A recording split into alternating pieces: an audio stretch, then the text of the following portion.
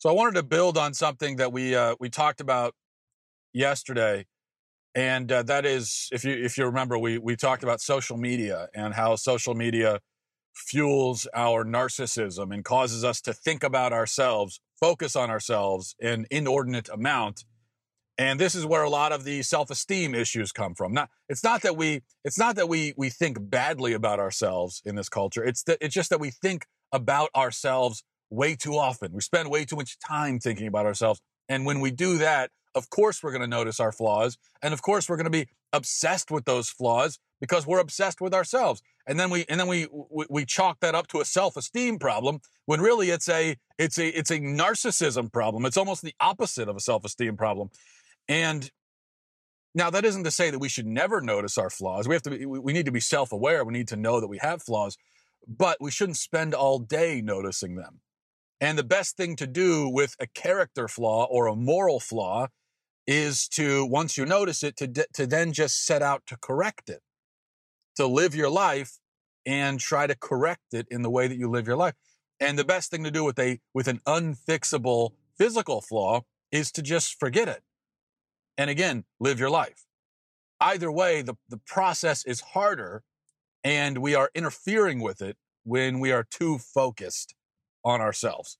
Now, I mentioned that I think these love yourself, embrace your flaws types of campaigns are misguided. And they're very common these days, of course, where we're constantly being told to love yourself, love yourself. I think it's misguided because we should be encouraging each other to forget about ourselves. Forget yourself and focus on other things. Look outward instead of always inward. So I don't agree with running around and telling everyone to love themselves. And in fact, I think that if we just drop that phrase from our vocabulary completely and never again discussed loving yourself, self-love, you got to love if we never talked about those things ever again, we would be better for it. Now, I got a lot of feedback to that idea about self-love. So some of it positive, a lot of it negative, or critical, I should say anyway. And honestly, the critical feedback, it hurt my own self-love. So I want you to know that. Hurt my feelings. So now I wanted to expand upon it a little bit more because I think it's an important point. My basic theory is this: loving yourself, if understood correctly, can be good, but not as an end in itself and not as the beginning either. Now, I think there are two huge mistakes we make when we talk about self-love, the idea of loving ourselves. There are two huge mistakes. The first mistake is in thinking that loving yourself is the highest good and the ultimate point of life. That's obviously a big mistake. The second mistake is in thinking that self-love is the starting point and you really can't love anyone else until you love yourself. Now, I'm not going to spend much time debunking the first idea, which is Satanism. The idea that self-love is the highest good, the ultimate point. That's Satanism, and it is a philosophy that's been adopted in the mainstream by leftism. But I've talked about that plenty of times in the past. I will again in the future. For now, I'm going to address the second idea, which is prevalent even among people who know that self-love is not the highest good. It's still very prevalent. And you hear this all the time, don't you? Right? I mean, you've heard this. Maybe you've said it yourself, that you can't love someone else until you learn to love yourself. You'll even hear that you really can't do anything with your life until you love yourself. This is what's implied when you ask someone, you meet someone that you haven't seen in a while and you say, oh, what are you doing with yourself? What are you doing for a living? And they say, well, I'm just working on myself right now. I'm just working on myself. Now, Christians will tend to think that, and what he means is, this is a person who has just caved in on themselves, just completely, you're looking at a void of a person where they have completely caved in and they've blocked everything else out and they're just thinking about themselves all day and working on themselves. Now, Christians will tend to think that there's scriptural support for this approach. They'll point to Jesus saying, love your neighbor as yourself. And they take that to mean that you cannot begin the project of loving your neighbor until you have developed a sufficient affection for yourself. But that is not at all what is meant. You see, we have to remember that love your neighbor as yourself is the second greatest commandment. The first commandment that we're given is love the Lord God with all your heart and with all your soul and with all your mind and with all your strength. I would say that if we concentrate on the first commandment, which is loving God, and then if we concentrate next on the first part of the second commandment, which is loving our neighbor, and if we really give that our attention, then love for ourselves will just be tossed into the bargain. We don't even have to think about it. If you're really focused on loving God and loving your neighbor, then your self-love just comes with it. It's just part of it. Self-love is not the starting point. It's not the beginning. And it's not the end goal either. It's a byproduct. It's something that happens in the middle. And not because you're trying to make it happen, it simply does happen. There's another important thing we should remember about love your neighbor as yourself. Love your neighbor as yourself. What that really means in context is keep your neighbor's interests at heart like you keep your own interests at heart. Jesus is not recommending self-esteem. Jesus is simply building off of the fact that we all naturally as individuals value our own interests and work towards fulfilling them. Everybody on earth naturally does that.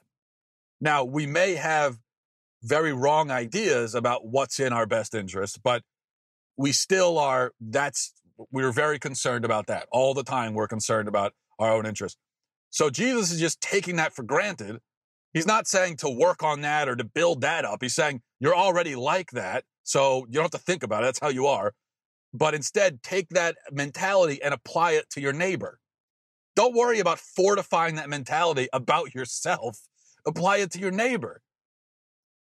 But we've taken this command and we've done the opposite. We've taken it the opposite direction. That's the opposite of what we were supposed to do. When we use it as an excuse for selfishness. No, that's the opposite of what he meant. I think there are two things about love that we have to remember in order to really work through this idea of self-love. The first thing is, Aquinas says that to love, he defines love as willing the good of the other, right? That is wanting what is good for someone, not necessarily wanting them to always get what they want, but wanting what is actually good for them, what is actually good. And then working so far as we can to actively bring about that good. I've never heard a better definition of love. I think that's the definition. That's it, right? Whatever the dictionary says, that right there, Aquinas, he has the definition. To will the good of the other. At least that's the definition for person-to-person love. Love for God is a little bit different because you can't really will the good of God. He already has everything he needs. There is no good that you can provide for him or wish for him because he's the author of all good. So he already has all that. He contains it. He is it. Love for God, I think, could be defined more like maybe something like wanting to give God what he is due, which would be our faith, our loyalty, our trust, our obedience. That's what loving God means. But how does this definition apply to self-love? What does it even mean to love yourself? What is the definition? And it's kind of confusing because you'll notice that both of these definitions, although the second one I just came up with, but the first one from Thomas Aquinas, that it's outwardly focused by definition. How do you bring it back on yourself? Well, I guess to love yourself, if loving others is to will the good of the other, then to love yourself must mean to will what is good for you, not to will what is pleasurable necessarily, or even what is always desirable, but to will what is actually edifying, healthy, wholesome, things that are going to elevate you, bring you closer to truth and to beauty and to God. To love someone else, to put it more simply, is to want them to go to heaven and to work to kind of help them get there. And so to love yourself is to want yourself to go to heaven and to help yourself get there. But that desire in its fullest and holiest state is not rooted in a love for yourself. It's rooted in a love for God. So you want to be good and do good because that's what you ought to do, because that's what God deserves for you to do. So I think we see that self-love cannot be the starting point. It can't be the point at all. It's not the point. It's a thing that happens when you worry about loving things beyond yourself. It is the product of those things. Second point, we see from Aquinas' definition that love is active. It's not just a feeling. This, of course, is a huge misconception we have in our culture, and it's been disastrous for our culture. It's been disastrous, especially for families and for marriages, where we look at love as a feeling of affection. But it's not. Love is an act to will the good of the other. The problem is that when people talk about loving themselves, they mean it almost always as a purely emotional exercise. They mean to say that they want to feel good about themselves. That's what they mean. It's like, I'm working on loving myself. What they mean is, I'm working on feeling good about myself. They are essentially sitting around trying to conjure up emotions about themselves. Or maybe they're even taking drugs to help that, or whatever. But they are trying to develop emotions in their head about themselves.